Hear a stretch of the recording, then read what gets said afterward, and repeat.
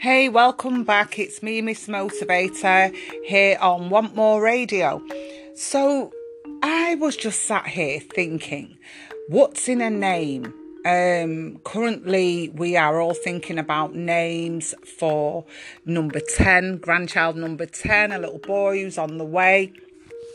And I've come up with a few names, and it's like, no, I don't want that. And you know, most of my grandchildren have been named by their parents, and you know, they've come up with various names. One of my daughter's children, all her children, 4 of them, their names begin with A.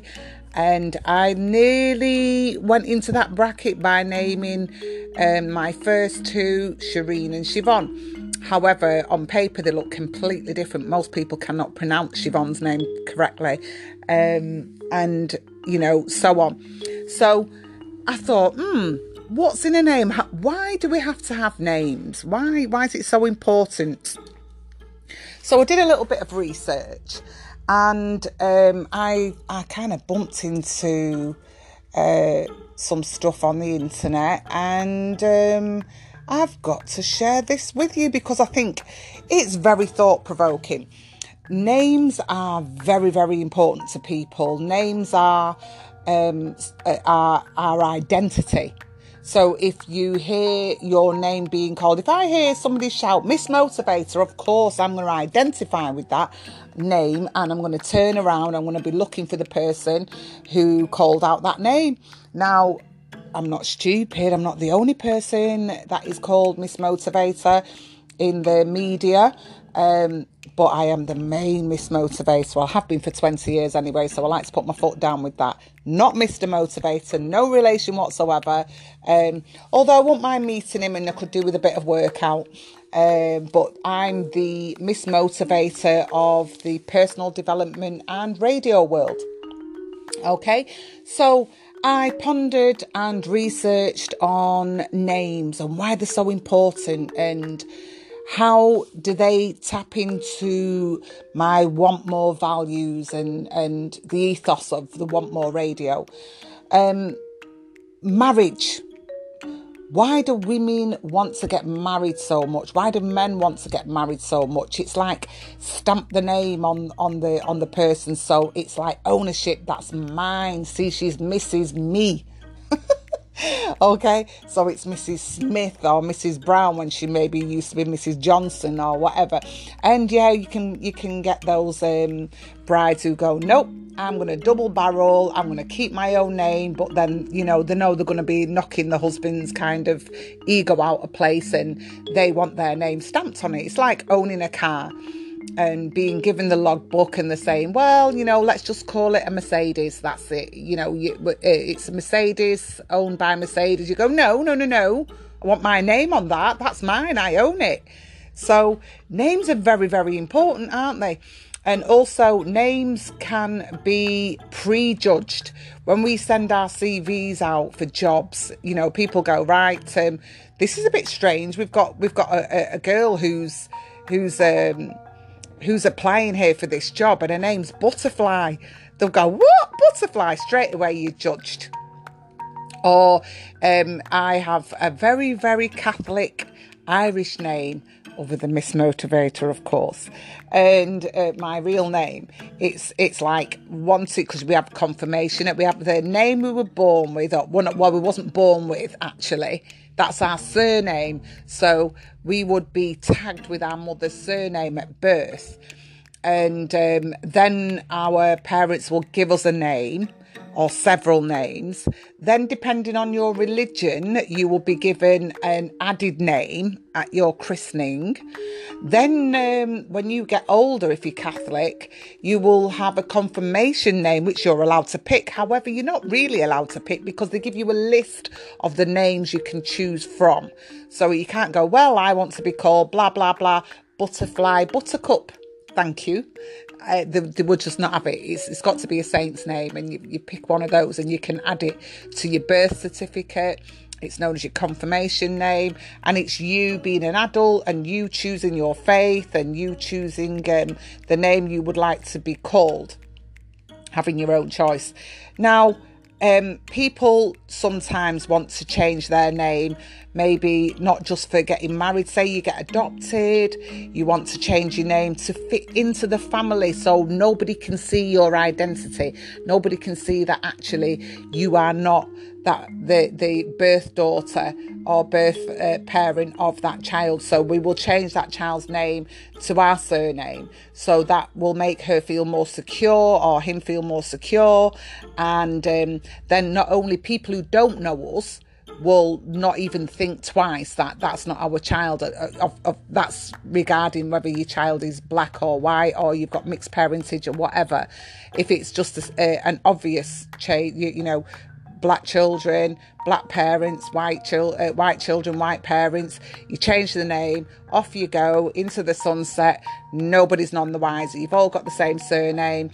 And you are then judged as a nice wholesome family with no issues and no problems because you've got 2 children with your name. Mum and dad have got the same surname, so you're judged as Mr. and Mrs. Lovely family. They got married, they had children, all the children have got the father's name, he's the head of the household. It's amazing how much people derive from names, and it could be so far from the truth. Name calling, you know, if you're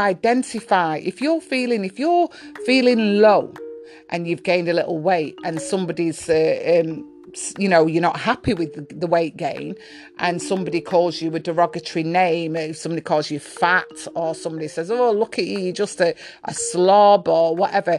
It's what you identify with. If you are feeling low and you are secretly, you know, I've seen big girls who were really, really bubbly, but deep down, late years down the line, there was a comedian, she was a big girl, and she used to always do these fat jokes and skinny bitches.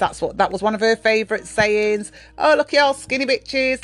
And, you know, and she used to like big up people who were bigger than the average person. And then years later, she lost loads of weight and the truth came out.